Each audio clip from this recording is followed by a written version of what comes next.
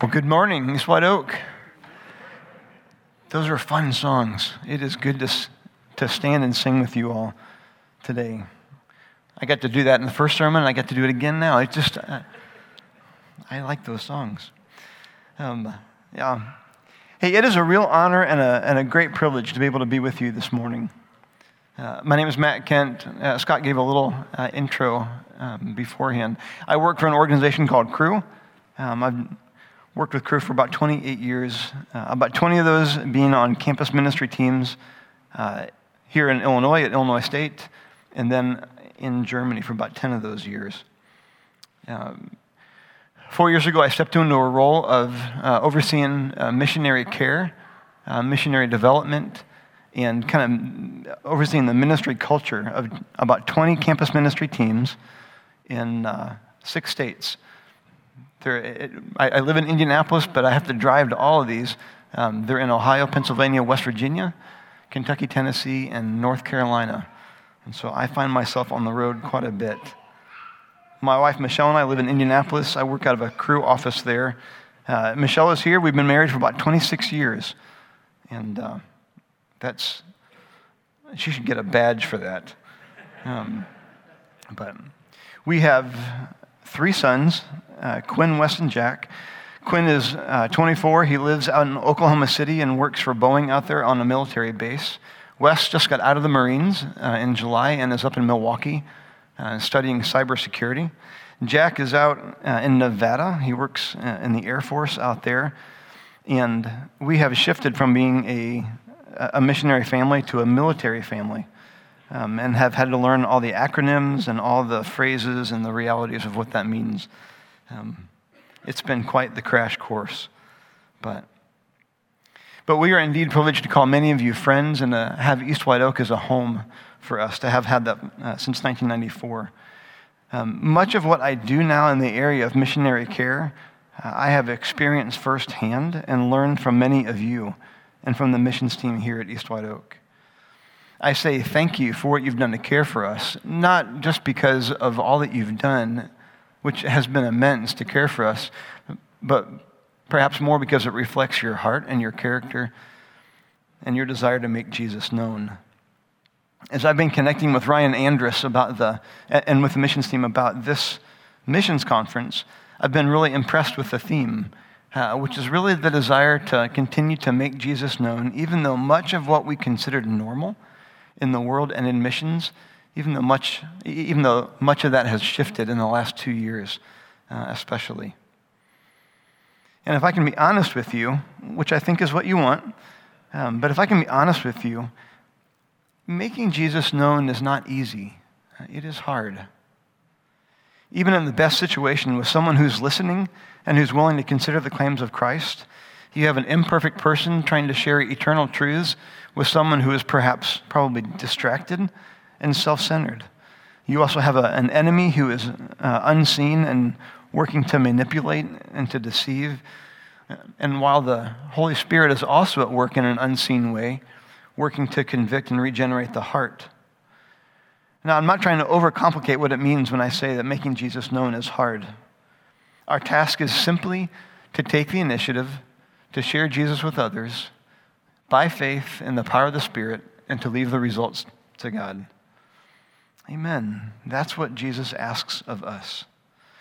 But when you surround and layer this step with a global health crisis, significant social mistrust and division, and when you add in a few political undertones fueled with just enough anger and rage and fear to set us on edge, and if we amp up everyone's level of distraction with those little devices we keep in our pockets at all times of the day, well then yes, making Jesus known can be quite hard.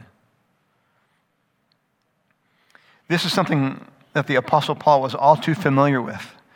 Making Jesus known got him beaten, rejected, impoverished, and imprisoned. Just for starters. But that's why we're here today, right? Not the being beaten, rejected, impoverished, and imprisoned part, but the making Jesus known part. But we could even say that this missions conference is much less about missions and much more about who Jesus is. Because we know that without Jesus, missions is an empty endeavor. And yet with Jesus at the center, it's good and necessary to talk about missions. Missions always needs to adapt. It needs our attention. It needs to change if it is to be effective and expansive. And that requires our asking questions about it, studying our world, knowing the many cultures we live in and interact with. It requires investing our time, resources, and people into missions. But in the end, missions happens because of who Jesus is. And I know that as a church, you started going through Philippians in the recent weeks. And that happens to also be a place where I've just been stuck for the past several months. I said in the first service, maybe you shouldn't say you're stuck in any part of the Bible, but I just have not found it easy to get away from it. And so I'd like us to look to the letter of Philippians today in our time. And there's so much there about missions. And right in the middle of this letter, Paul writes something that we desperately need at the start of this missions conference.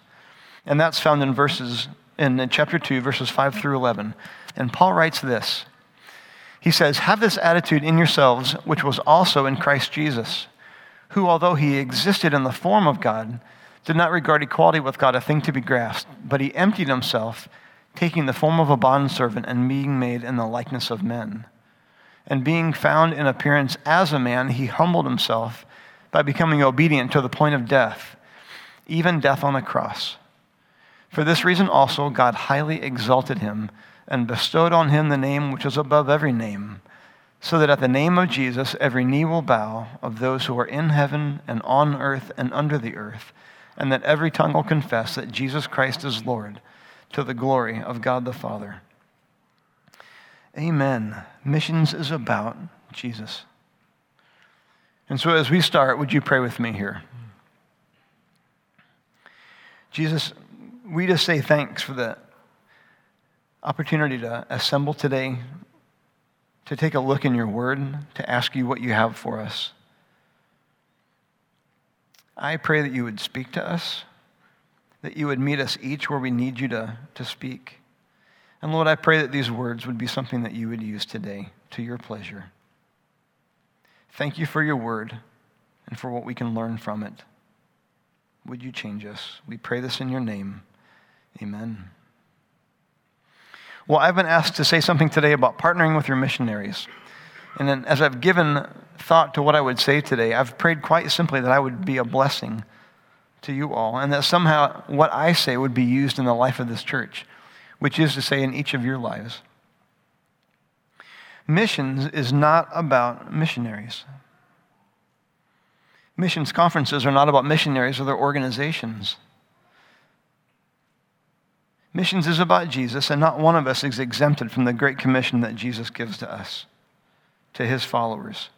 The words of Jesus in Matthew 28, to go and make disciples of all nations, were not given to his professionals, but to his followers. Not to a few, but to every. We each have a part in making Jesus known.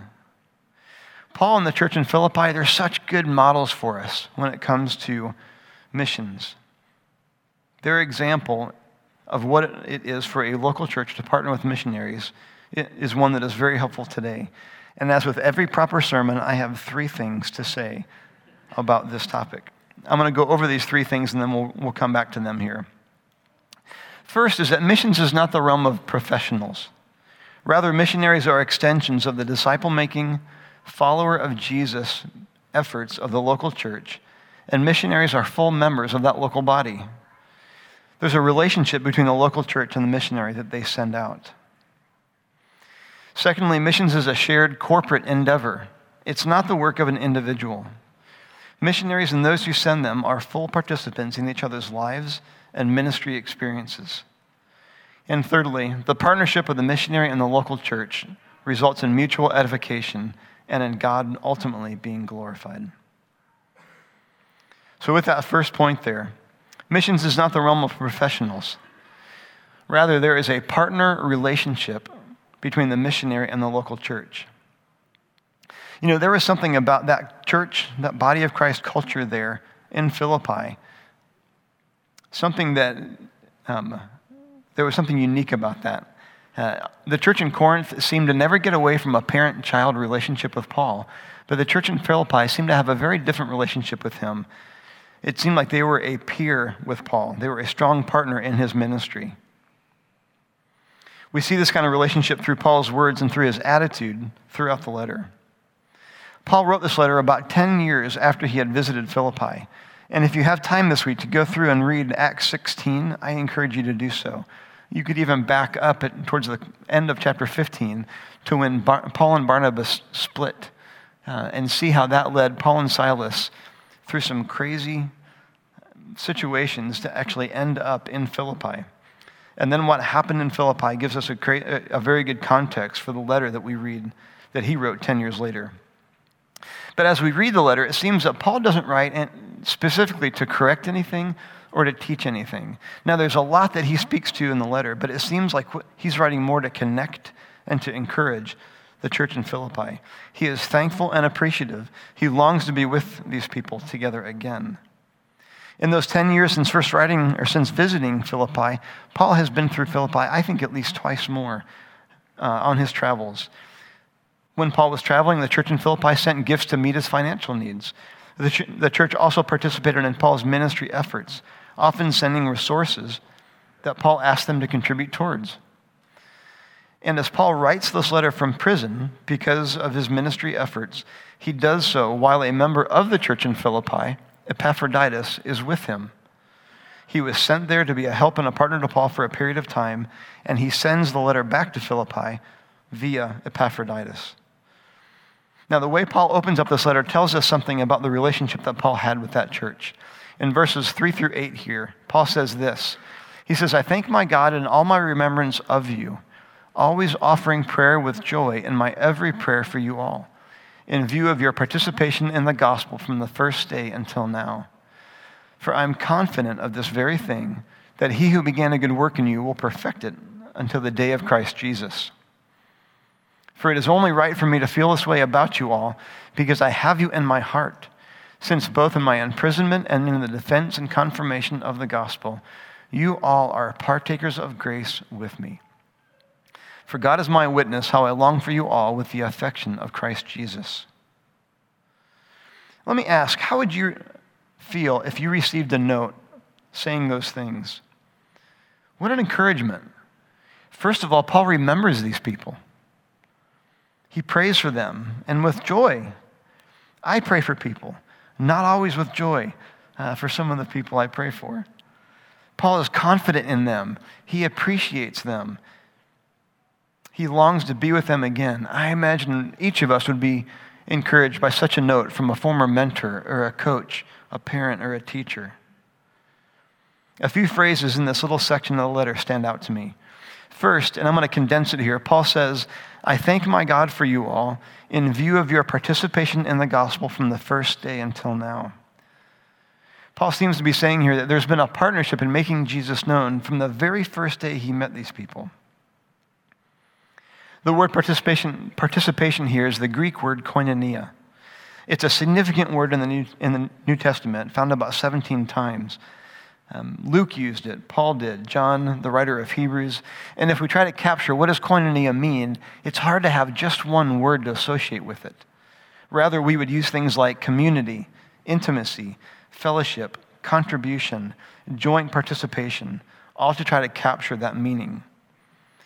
Koinonia is the same word that Paul used in Acts, or that Luke used in Acts 2:42, as the early church is described here, where Luke says that they were continually devoting themselves to the apostles' teaching and to fellowship.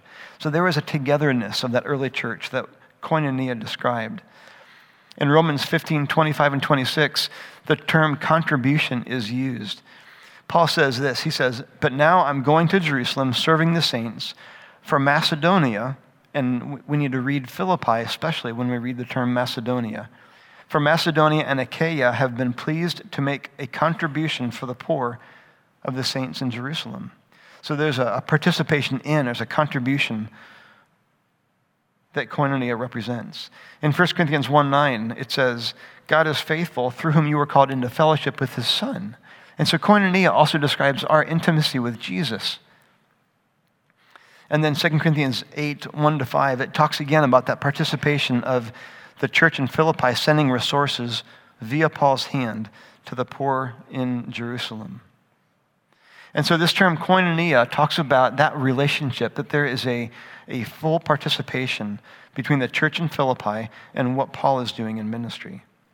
And more than a partnership, Paul talks about a relationship that he has with those in Philippi and that he still has with them. Listen to these phrases here that he said in those verses we looked at. He says, "It's only right for me to feel this way about you all because I have you in my heart." He goes on and says, "For God is my witness, how I long for you all with the affection of Christ Jesus." Again, these are words of relationship and intimacy. They're very meaningful. He knows these people, he loves these people, and he wants that to hear them from him. In between these two phrases that Paul says, he uses another phrase, though, there, where he says this, "Both in my imprisonment and in the defense and confirmation of the gospel, you all are partakers of grace with me." Now, when Paul talks about his imprisonment, or how he defends the gospel, how he proclaims the gospel clearly, he says here to the church in Philippi that you all are with me in these things. That term partaker can be translated as a joint partner. And when he mentions that they are joint partners of grace, he's referring back to Ephesians chapter 3, where he talks about how God gave him the gift of grace, of the stewardship of the ministry of revealing the mystery of Jesus Christ to the Gentiles. He says, the stewardship that God gave me, you're a partner in that. So what Paul seems to be saying here is that when he thinks of and prays for the church in Philippi, he's thinking of them as full partners and full colleagues in the task of making Jesus known. He is not writing to a group of amateurs. That's not how he sees it, and that's not how the Philippians saw themselves either. Rather, they're peers with Paul. They're invested together in the Great Commission work. Michelle and I have felt this way about you all for many years. You've been so financially generous and consistent with us, but far more than just providing salary and living and ministry expenses. You've helped establish crew offices in downtown Normal. You helped build an English cafe in Freiburg, Germany. You helped us build out a ministry center in downtown Berlin. You've met unique, specific needs for our ministry, putting Bibles into the hands of freshmen on campus, or sending students to ministry retreats where they're built up in their faith and challenged to take the gospel to the world. You've sent people to visit us, to encourage us, and even to join us in ministry. When we were in Freiburg, Pastor Jeff, Eric Smalley, and Matt Hughes came by and visited us on the way back on a return from their trip to Africa. In Berlin, you sent a team from the Oak to jump in with us in the ministry. They got on campus. They met students. They talked to those students. They understood our context, and they prayed for God to work. Ben and Sue Walters, Jan Leiden, the Deals, we can't say enough about how you all literally built out that ministry center in Berlin, preparing an effective environment for ministry to students and others to happen. And it is still happening. More recently, Ron Miller came and visited me in the crew office in Indy. It's just an office, nothing special about it. But he got to understand my context a little bit better and the ministry that we have together, of what that's like. Michelle and I were never the professional missionaries, and you all were the amateur helpers. Not at all. Rather, we worked together side by side, investing our time, our talent, and our treasure together in the same ministry. And you've done that for 3 decades alongside of us. And I know that this is not just our experience. I know that this is the experience of other missionaries that you send out here from the Oak. I've spoken to them. I know the stories. Ours is not a unique experience. I could say much more about this point and about our experiences with you all. But suffice it to say that missions is the realm of partners, not of professionals. Second, when we read this letter, we read that missions is a shared corporate endeavor. It's not the work of any one individual. Now, this might sound very familiar to that first point, that the local church and the missionary are partners and peers in the mission. We share a task in the Great Commission, and that means that we will experience similar things as we engage in missions together. Making Jesus known does not play favorites. Now, let me point to what Jesus says in chapter 1, verses 12 through 14 here. Paul says this.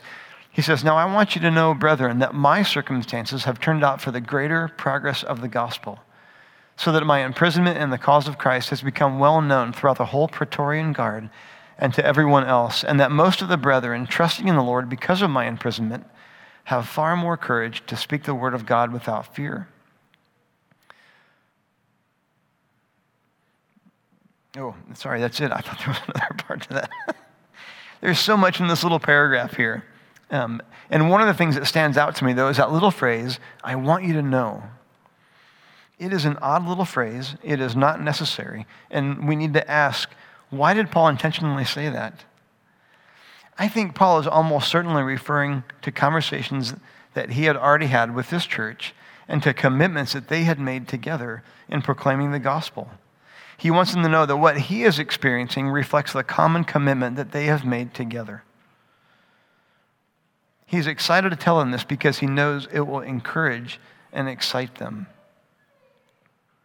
Now, I work essentially in HR, and I get many phone calls. I often say to myself after a phone call, "Oh, that's a new one. I hadn't had that conversation before. That was fun." But I get these calls because nobody else wants responsibility for them. Maybe on a student retreat, a crew staff member gets injured and never goes to the hospital until much later when the problem is much worse. And so I'll call and say, "Well, why didn't you go to the hospital?" And they might say, "Well, Jim told me just to deal with it." Nobody wants to be Jim. And so they call me. So I can imagine a lot of situations. But to date, I've never gotten the call that one of our staff members has been arrested. And that's good, right? I don't want to get that phone call.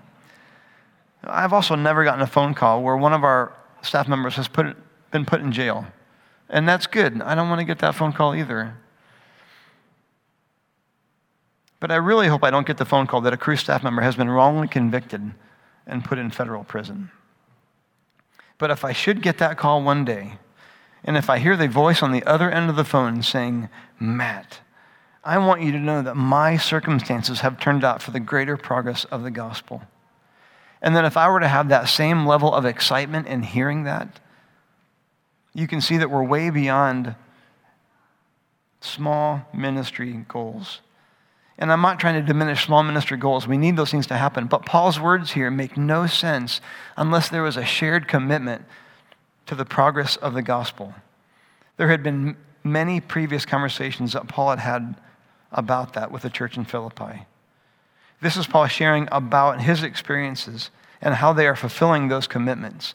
But he goes on here in verses 27 through 30, and he says this, "Only conduct yourselves in a manner worthy of the gospel of Christ, so that whether I come and see you or remain absent, I will hear that you are standing firm in one spirit, with one mind, striving together for the faith of the gospel, in no way alarmed by your opponents, which is a sign of destruction for them, but of salvation for you, and that too from God. For to you it has been granted for Christ's sake, not only to believe in him, but also to suffer for his sake, experiencing the same conflict which you saw in me, and now hear to be in me." First of all, when we read the letter of Philippians, we need to substitute "you all" for any time he says "you." Paul rarely speaks to individuals in this letter. Rather, he speaks to a corporate group. Secondly, what Paul is saying here is that making Jesus known is not just his job that he does on his own. It's not an individual experience. But Paul is describing how his experiences are those he shares with those in Philippi. The church in Philippi didn't think, "Oh, poor Paul, he's been put in prison. As soon as he gets out, we need to get him away from there and bring him back to Philippi where it's safe here, where we don't have to go through that kind of stuff." No, this is a church that sent Epaphroditus, one of their own, to be in prison with Paul, to minister to him, to minister with him to the guards and the prisoners. They also knew that making Jesus known could get them thrown in prison. Paul says to every member of the church, to you also it has been granted, not just to believe, but also to suffer for Christ's sake.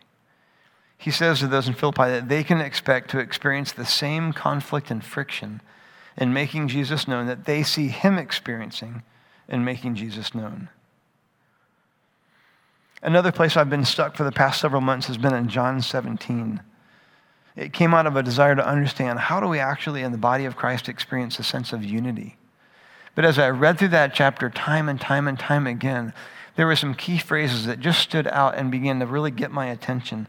And one of those phrases is where Jesus says that we are not of the world, even as he is not of the world. Now, I don't know how you think about Jesus, but when I think about him and how he is not of the world, I don't think of my experience being similar to that. I look at who he is, I look at who I am, I look at what he experienced, I look at what I experience, and I think we are worlds apart. But that's not what Jesus says about us. Jesus doesn't say, he doesn't say, I'm not of the world in one way. And then you've got these missionaries, and they're not of the world in a different way. Not quite like me, but they're also not of the world. And then you've got this other group of people that are just kind of the ordinary folks that go to church, they're my faithful followers, but they're not of the world. Not like the missionaries not of the world, and not like I'm not of the world. He doesn't say that at all. There's no distinction. They are not of the world, us, even as I am not of the world, him. Our common identity is found in Christ to such a degree that Jesus says we are not of the world, just as he is. But then he goes on. In Matthew chapter 10, we read this: a disciple is not above his teacher, nor is a slave above his master. It's enough for the disciple to be like his teacher, and the slave like his master. If they've called the head of the household Beelzebul, how much more will they malign the members of that household? And what Jesus seems to be saying here is that just as our common identity is found in him to such a degree that he would say, they are not of the world, even as I am not of the world. Here he says that there is a common experience among his followers in this world, that what he experienced, we also will experience. And going back to Paul in the Philippians, I think this is what Paul is trying to express here, especially in verses 29 and 30 of chapter 1, where he says that his experiences are not his alone. That as he sits in prison, as he defends the gospel, as he proclaims the gospel, he does so in partnership, in a shared corporate endeavor with the church in Philippi. There is not an individual missionary experience and then a separate local church missions experience. These come out of shared commitments to the progress of the gospel. Again, this has been our experience with East White Oak. There have been several times when I've made a phone call to someone here from the church or to the missions team, and I've said, we're experiencing these challenges. Maybe they're with a team member, maybe with our team, maybe with the culture that we were trying to minister in, or a ministry situation there. But as I've shared these things, I've heard on the other end of the phone, yeah, we go through that same exact stuff. We understand exactly what you're going through. Different context, a different degree of situation, but the same situations. And it has been such a help to me to be able to process with somebody on the other end of the phone that I'm not alone in my experiences. My challenges have been your challenges. Our success has been your success. Because missions is a shared corporate endeavor. It is not the work of an individual.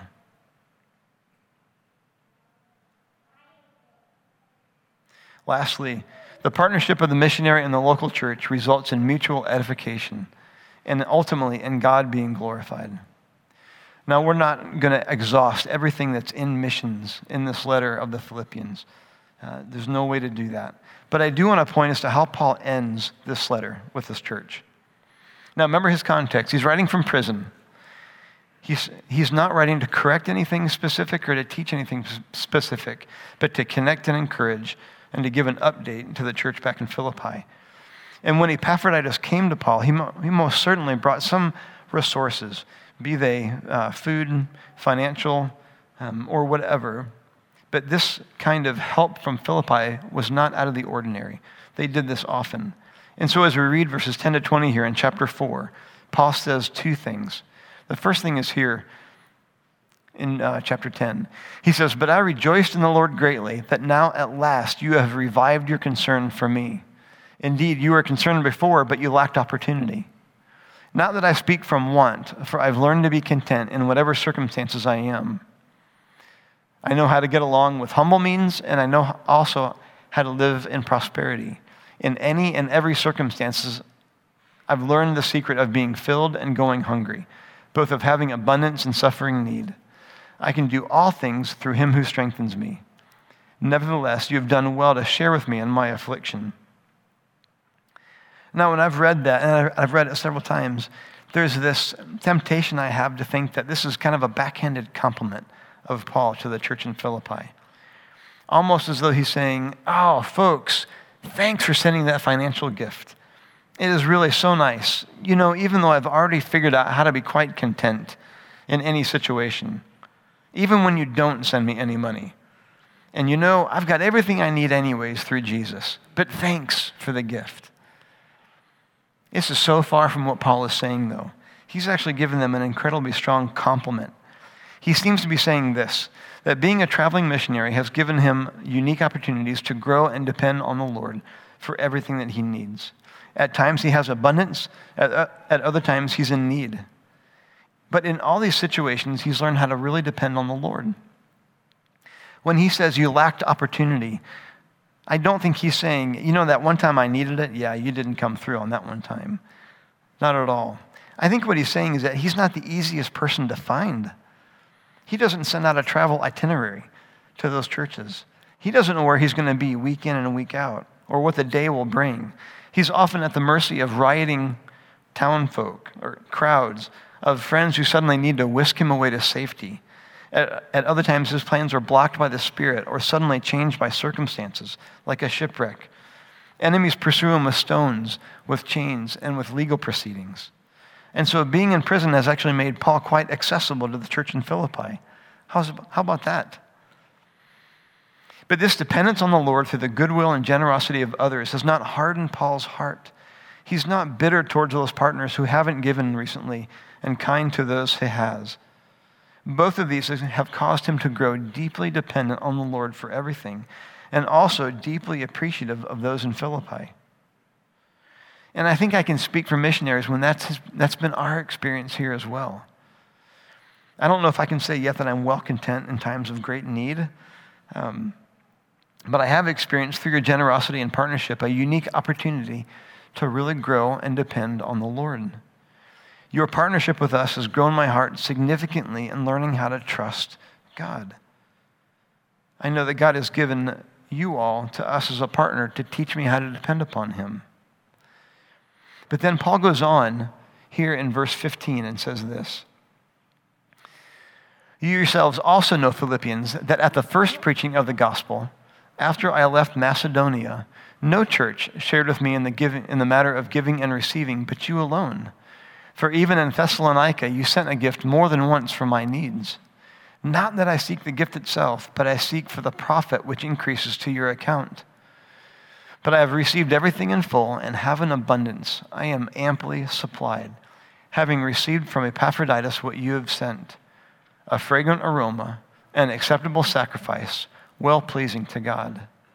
And my God will supply all your needs according to his riches and glory in Christ Jesus. Now to our God and Father be the glory forever and ever. Amen." Paul speaks here of the idea that the giver is never made poor by the gift, but is rather made quite rich. He doesn't elaborate about what kind of account we have, nor as to what the increased profit that is deposited into our account is. But Paul does say this: "And my God will supply all your needs according to his riches in glory in Christ Jesus." Paul says about his experience that the church in Philippi providing for his needs has caused him to grow deeply dependent on the Lord. And then he says here that the experience of the church in Philippi providing for his needs has caused the church to grow deeply dependent on the Lord as well. Their partnership in making Jesus known has brought about a mutual edification and a growth in depending on the Lord. He says that this shared partnership brings him to a place where God supplies all the strength that he needs and that this shared partnership with God supplies all that the church in Philippi needs. After saying these two things, which are really the same things, he says this: "Now to our God and Father be the glory forever and ever. Amen." The partnership of the missionary and the local church results in mutual, deepening dependence upon the Lord and ultimately in God being glorified. Now, there's a broad theme to this conference of laying aside every weight. And as I've thought about that phrase, lay aside every weight, I've tried to figure out what does that mean in the context of partnering with your missionaries. At the beginning of this morning, or at the beginning of this sermon, I said that making Jesus known is hard. And while there certainly are very real challenges and very real costs in missions, I don't want us to walk out of here with that as our thought, that making Jesus known is hard. Quite often what can make missions hard, and I know this from personal experience, it can be the things that I add to it, that God never intended for me to add to it. This is quite easy to do, and I'd like to mention a few things that we can lay aside to get out from under that weight. We often make missions the realm of professional missionaries and of pastors, and we think, I can't do that. I can't be that person. And then we list out this myriad of reasons that weigh us down and keep us where we are. No, there is no professional missionary class. We are all partners in missions. Lay that weight aside. Missions is the realm of ordinary people who take even the smallest step of faith to make Jesus known. In making Jesus known, we can also assume the responsibilities of having all the right words to say, the perfect answers, the perfect strategies, and only making the most ideal segues in the gospel conversations. We tend to rely only on ourselves, on the abilities and talents that we feel we have, and not on our brothers and sisters around us. We tend to make missions an individual task. And to us, myself included, I say we need to lay that weight aside. Missions is the realm of ordinary people who together take the smallest step of faith to make Jesus known and who do so in God's power and not their own. And lastly, we often think that our efforts in missions must produce these incredible nation-changing, dramatic, revival-producing results. And amen, may the Lord do that through our missions efforts. But we must be content with God working in us and with the reality that He decides what missions success will look like. We need to lay aside the weight of these expectations because missions is the realm of ordinary people who together, taking steps of faith to make Jesus known, experience a deepening dependence on God as He supplies all they need. East White Oak, God is using you in incredible ways all around the world. Thank you for being such strong partners in that mission. Let's pray. Jesus, thank you for these folks here. Lord, thanks for the history of this church and missions and all that they have done. Lord, rather than leaning on that history and assuming that that will always be the case, Lord, I pray that this church would excel still more in missions, that you would give them new ways of investing, of going, of giving, of praying. Jesus, one day every knee will bow. One day every tongue will confess that you are Lord. Jesus, thanks for involving us in your great commission. We love you. We pray this to your glory and in your name. Amen.